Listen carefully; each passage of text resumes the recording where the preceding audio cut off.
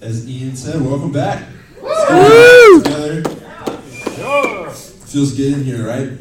Yeah. I like this room. As you can see, we are going to start a new series. It's going to be for 3 weeks, and we're going to look at this amazing, incredible theme that is all throughout the scriptures, the grace of God. Yeah. This is something that it's just out of this world. It's amazing. It is going to be a wild ride. So please try to be here all 3 weeks. I promise you it'll be worth it. Okay? And tonight, we're going to look at part 1, which is the fact that God is gracious. How many of you know, and we have a quote from a friend of ours, his name is Daniel Savala, that at the center of the universe stands the heart of an innocent child.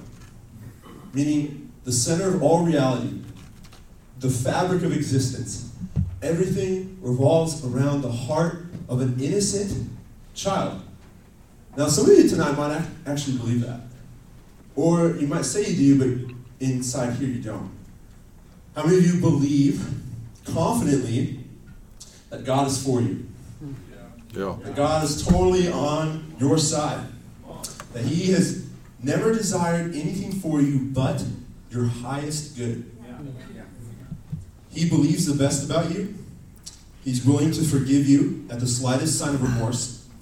He has never desired your pain, but even your pain He has used for good.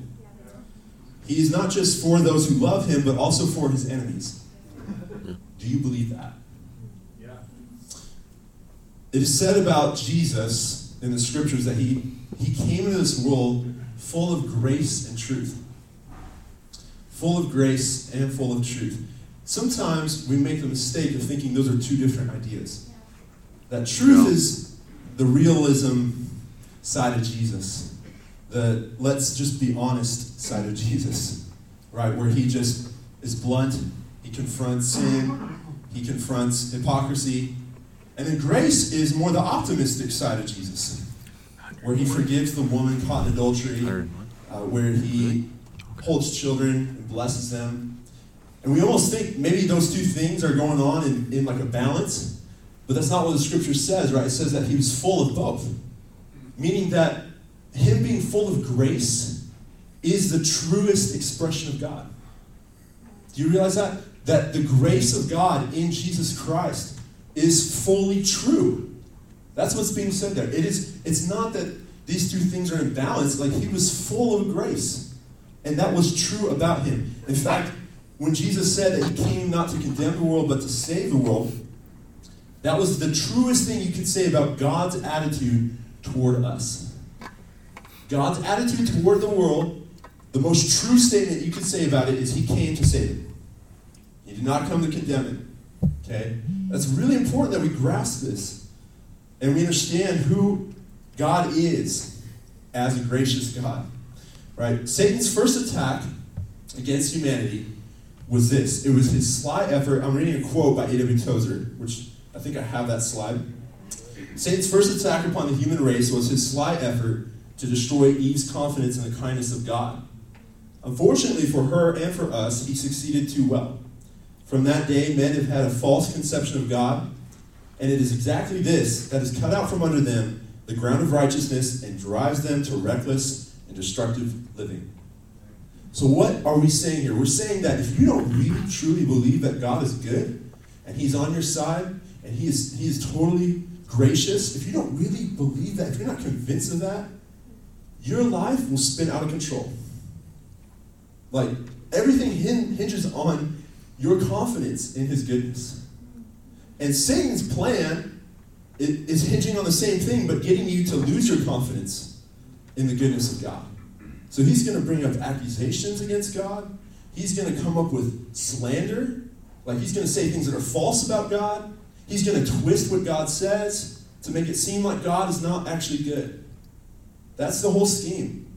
That's the whole war that we're in. Is do we really have this confidence or not?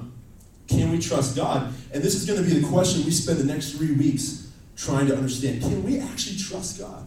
Do you actually trust God? That's what grace is all about. It really has to do with trust. Tonight, as we attempt to understand this idea about God, we are asking the question, is he really actually good? And we're going to look at what God says about himself, how God has revealed himself in history to other people, and how God has acted in goodness. Like, we're going to look at, okay, is this true? Can we actually say, yes, God is good or not? Let's look at, first of all, where does the idea of God's goodness come from in the world? Like, where do we even get that idea? Because you got to think about something for a second. I'm going to give you guys a couple facts.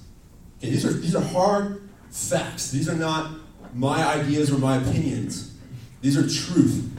Okay? First of all, mankind is deeply religious. Like, if you look at every people group throughout all history, man is always worshiping something. Okay? Always. Always. All the way back. You could go as far back to ancient man as you want, all the way to present day. Man is always worshiping something.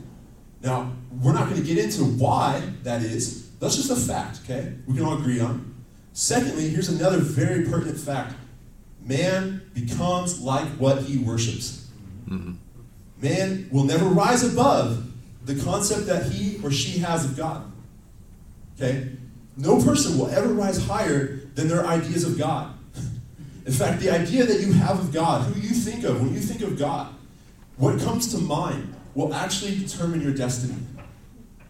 If we have low thoughts of God, if we have thoughts about him that are just not true, they will create falsehood in our lives. And you can look at that throughout all history too. The stories of idolatry that took place, in the Roman Empire. Even some of Rome's best poets and philosophers were flabbergasted by the moral decay that they witnessed in the Roman Empire near the end of its reign on earth. And what they were witnessing was people becoming like their idols that they worshipped. Okay? There are gods throughout history that were worshipped in ways that if I described it, it would make your skin crawl. For real. Like, if I got into detail about Molech and some of these gods that were in the land of Canaan around Israel, and the child sacrifices. I could look at Pacific Islanders and how they sacrificed people. Aztecs and how they sacrificed, human sacrifice, violence, sexual orgies, things of this nature. Why were they doing that to worship those gods? It's because that's who those gods were. They were the gods of lust. They were vengeful gods. They were vindictive. They were cruel. They held grudges. I mean, they were morally inferior. Without a doubt, okay? So the idea that God is good had to be a revelation. Because mankind does not have it within us to conceive of something better than we are. Okay? Mankind does not have the ability to comprehend or believe in a God that is actually truly good in and of ourselves. And the fact that we believe in a good God today is because we're riding on the piggyback of much revelation given through the scriptures and throughout history of one God in particular, okay? I'm going to put forth a very radical claim tonight. There's only one God who is fundamentally good, as revealed, okay? Fundamentally, like you could look at his morality, you could look at his ethics, you could look at his actions, and you could objectively observe real, true goodness. There's one God. He's revealed as Yahweh to the Jews.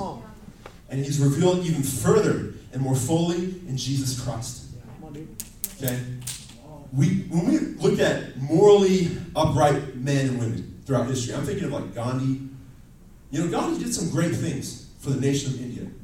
He really did. The nonviolent resistance that he practiced was radically different than historically how revolutions take place. But even Gandhi, in his best moments, is still called Christ-like. Because Gandhi is still less and inferior than Christ. What I'm saying tonight is there's no higher thought that you can have about God than Jesus Christ. There's no higher conception, no higher thought could ever arise in the human mind than Jesus Christ. Jesus even said about himself, in comparing himself to others, he said Solomon, who was known as the wisest man that had ever lived on the earth, he said, Solomon had that wisdom, but one greater than Solomon is standing before you. That's me. He said Jonah was one of the greatest preachers known in the Old Testament. He led one of the most wicked capital cities of the most evil empire of all time to repentance. The capital of Assyria, known as Nineveh, was the whole city. Even the animals repented in this revival, right? And Jesus says, one greater than Jonah is standing before you.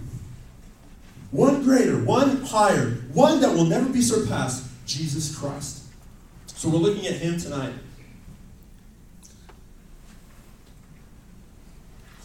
So God, he takes this nation, he takes a group of people known as Hebrews out of slavery in Egypt. How many of you have seen The Prince of Egypt? Yeah, great movie. Ten Commandments. Anyone seen that old school Charlton Heston? Yeah, I'll tell you. That's a sweet movie, right? Got some great special effects. At one point, at the end of the movie, Moses throws the tablets that he received from God at the golden calf that the Israelites are worshiping, and it explodes. Okay? A little dramatic flair in Scripture. God, so he takes this group of people and he rescues them out of slavery, and he is going to teach them who he is. The first thing he does is he deconstructs every idea that they have about God, because they've inherited all their ideas about God from the idolatry of Egypt. Egypt had numerous gods. They had Osiris, Isis, they had Anubis. Yeah, thank you. You could go on and on. They had a god for the moon, a god for the Nile. The Nile, in fact, itself was worshipped, right? And so they had all these crazy ideas about these gods, and God deconstructs them. And then God takes them out, and he rescues these people from their slavery. And then he says to them, I am the Lord your God. I am gracious and compassionate. In fact, that theme, those exact words will be repeated again and again in the Old Testament. You can look it up. Multiple times, multiple prophets will pick up that same language. I am God. I am gracious and compassionate. I have grace.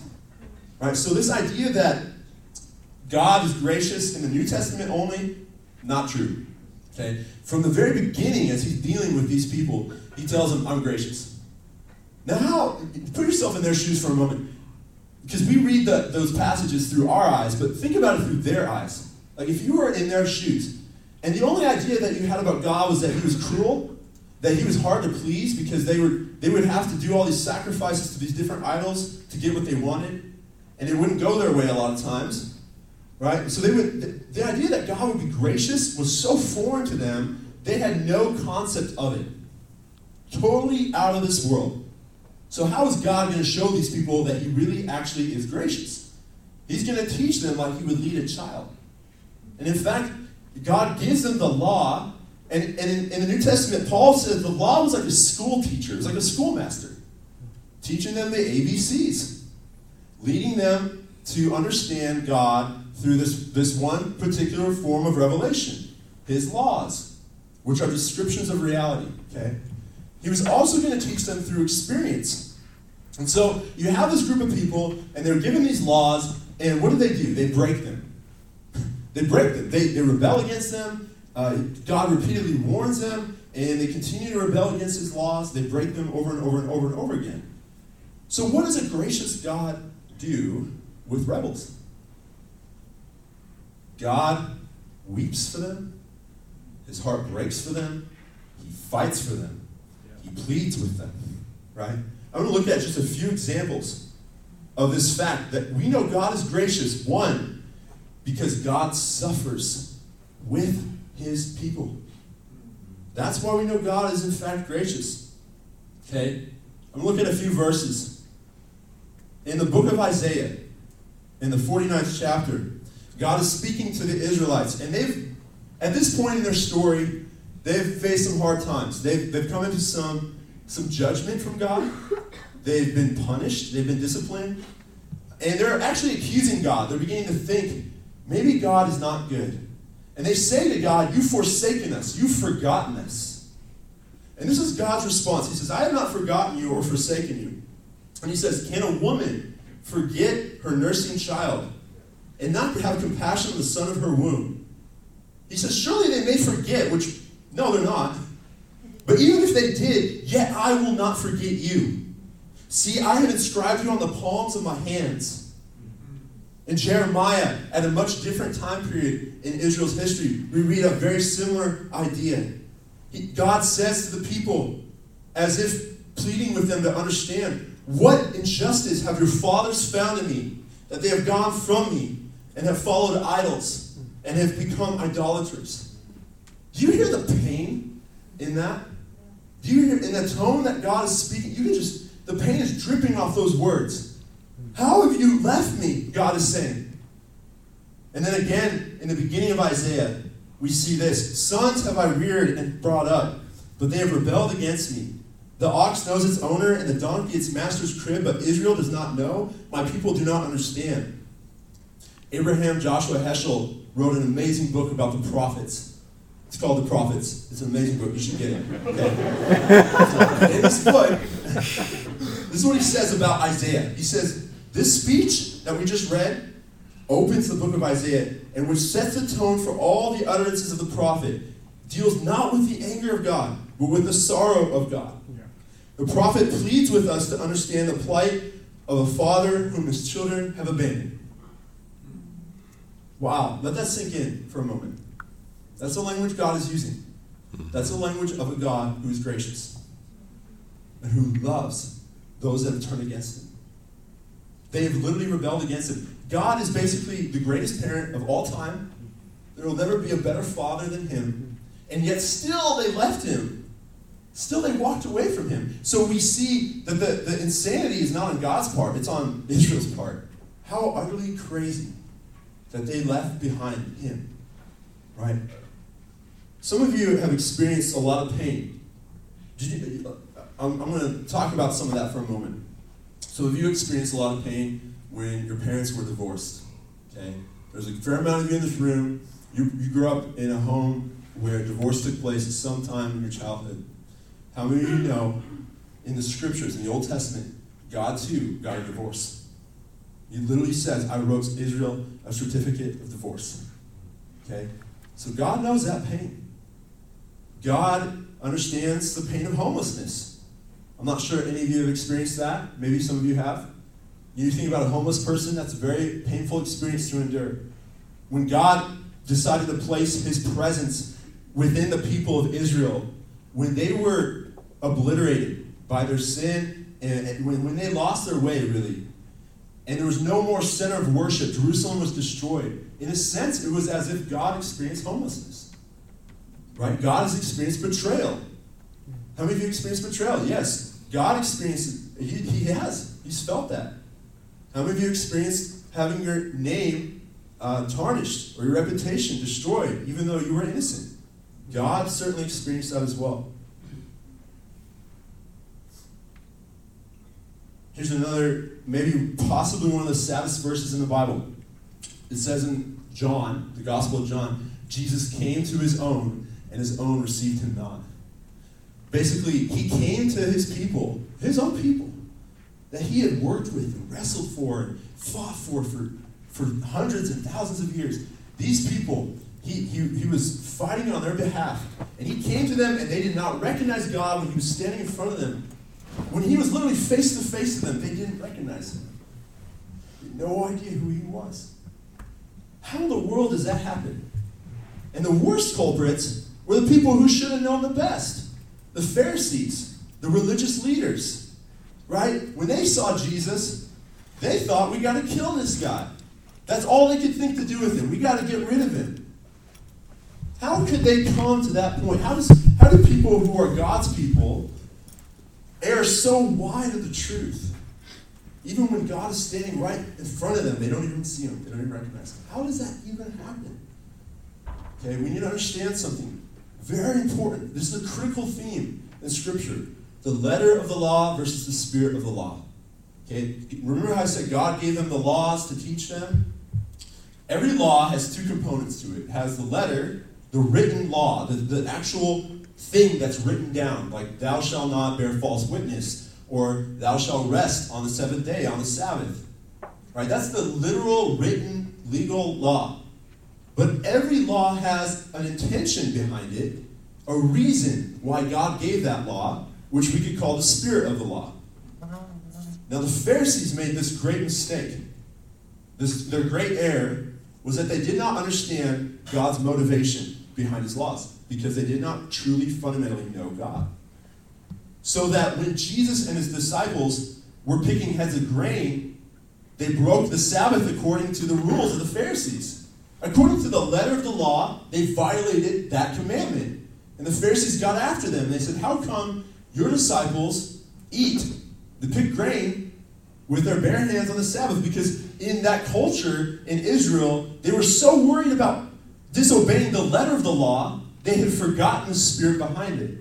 So that Jesus gives this apology or this explanation for why they broke the Sabbath. He says that man was not made for the Sabbath, but Sabbath was made for man. That's the spirit of the law. That means that God made that law for man's good. Not to box us in, not to be this obnoxious thing that had become. They had made it so impractical to observe and follow that law when they forgot the spirit behind it, that it was obnoxious to live in their culture. How many of you know that God is easy to live with? Yeah. Do you believe that? Like God is actually easy to get along with? Yeah. Not to the Pharisees. If you were in that culture, you thought, man, God is hard to get along with. He's fault-finding. He's exacting. He's watching every move I make, and if I slip up, he's going to be there to get me. That was the culture that they lived in because they forgot. They didn't know the spirit of the law. But Jesus came and he affirmed this thing, that the spirit of the law is greater than the letter of the law. That the letter of the law may actually be broken in keeping with the spirit of the law. And when he did that, he affirmed that God is gracious.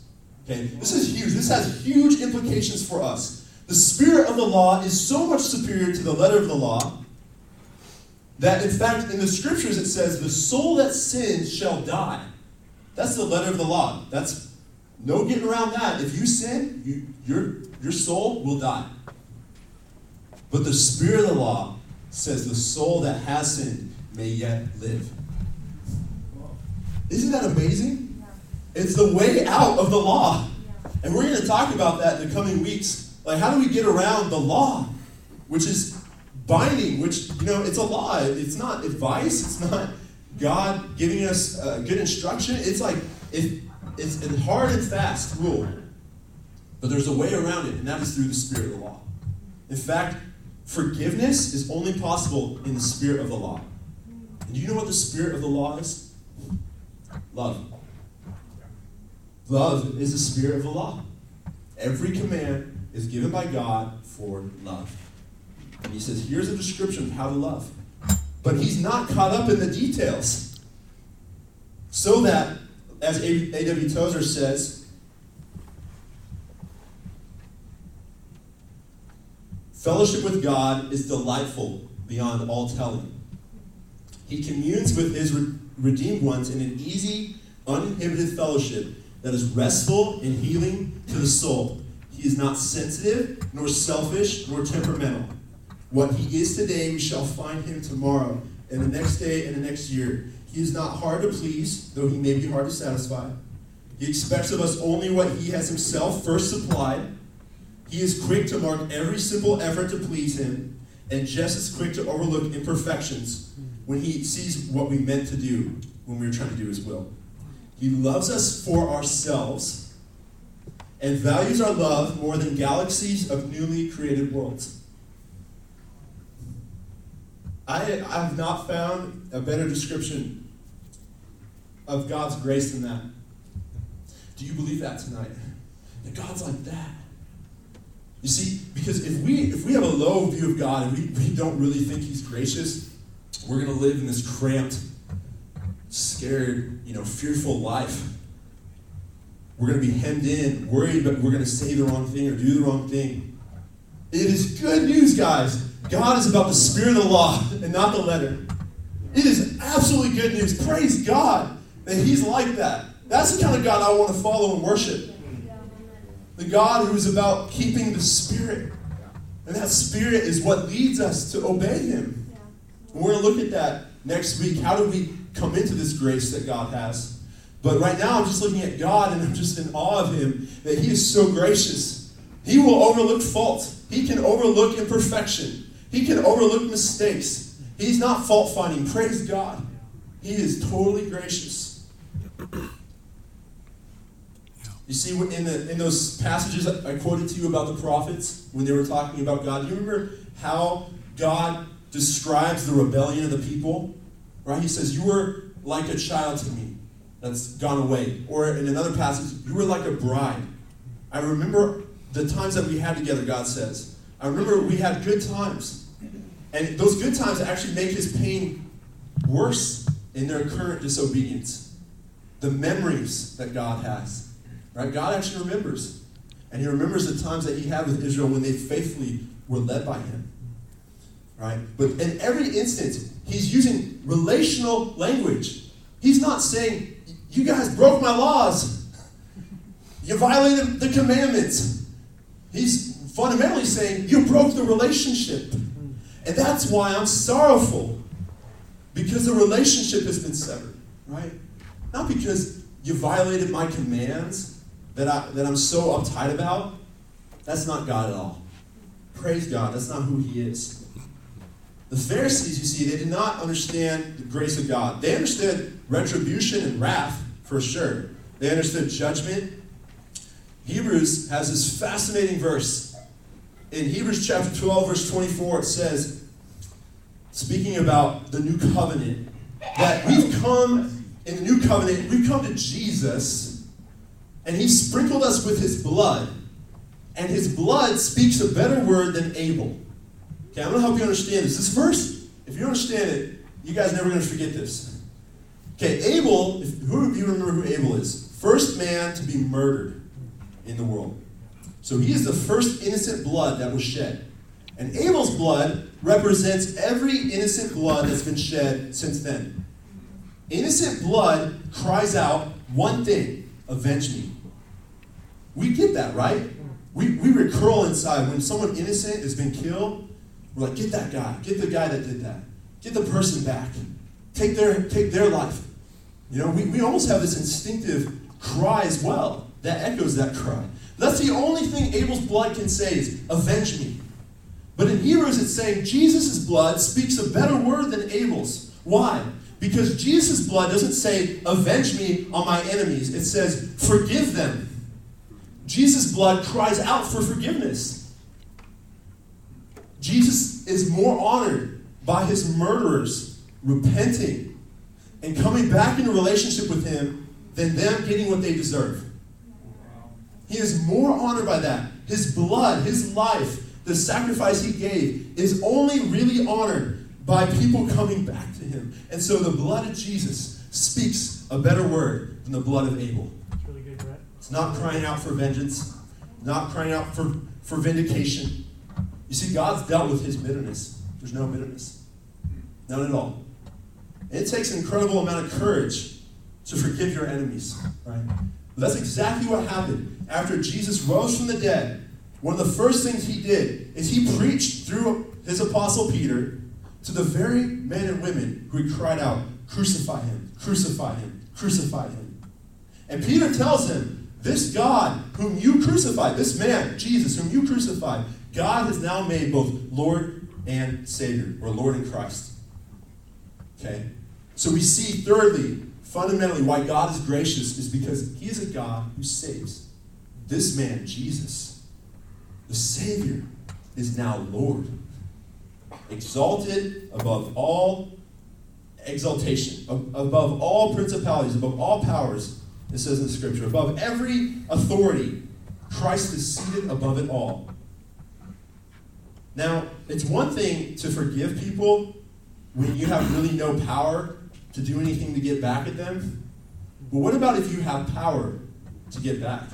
What about if you have the power to get revenge? It's a more significant act of forgiveness if you have the power to get revenge, right? Think about God, who holds all power and has actually the right to execute wrath on those who wronged him. What does he do? courageously gives grace. That's courage, my friends. That's courage. That's boldness. You see, grace is not some weak thing. Grace actually triumphed over all evil, over hard-heartedness, over wicked men. Grace wins. And that's why I said at the beginning that seated at the center of the universe is the heart of an innocent child. From the moment that Jesus opened his tiny baby eyes until the moment he closed them on the cross, he was innocent. He asked his enemies, which of you convicts me of sin? To which there was no reply. Jesus said a lot of very things that, like, honestly would make a person crazy if they said them. But no one accused him of being fanatical. No one accused him of being crazy or out of his mind. Sorry, I'll back that up. They actually did. No one, however, accused him of being arrogant. Okay, no one accused Jesus of being arrogant or proud. So for a man like that to say that I've come from the Father and I'm returning back to him, that's something altogether different, right? If he is truly humble in saying that, that gets our attention.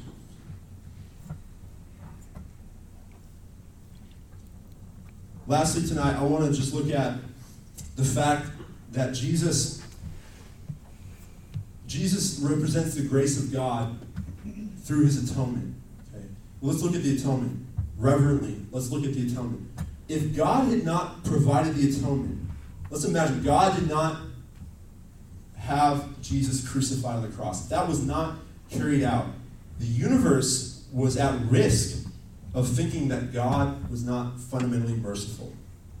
Like, if there was no atonement given, we would understand the justice of God. We would understand that from his punishment.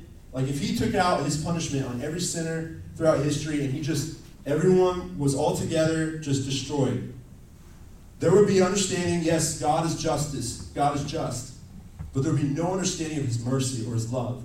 And so to prevent his mercy and love being eclipsed or overridden by any other attribute, he gave his definitive statement of who he is in the crucifixion of his son, Jesus Christ. Jesus laying down his life is the greatest revelation that will ever be given for the rest of eternity of who God is. And that revelation is God is gracious. Right? That's the revelation. It was actually in God's best interest, not just ours, that he performed this awful task of being crucified. It was God's best interest to do that, to forever secure our confidence. Right? So, Jessamine, you can come back up. Are we confident that God really is good? Are we confident? Or is there lingering doubt in your heart? I want you to look at the things that we talked about tonight. The facts, the truth, the reality. That God has revealed himself as a God who is good. And when I say he's good, it's not just because he's God.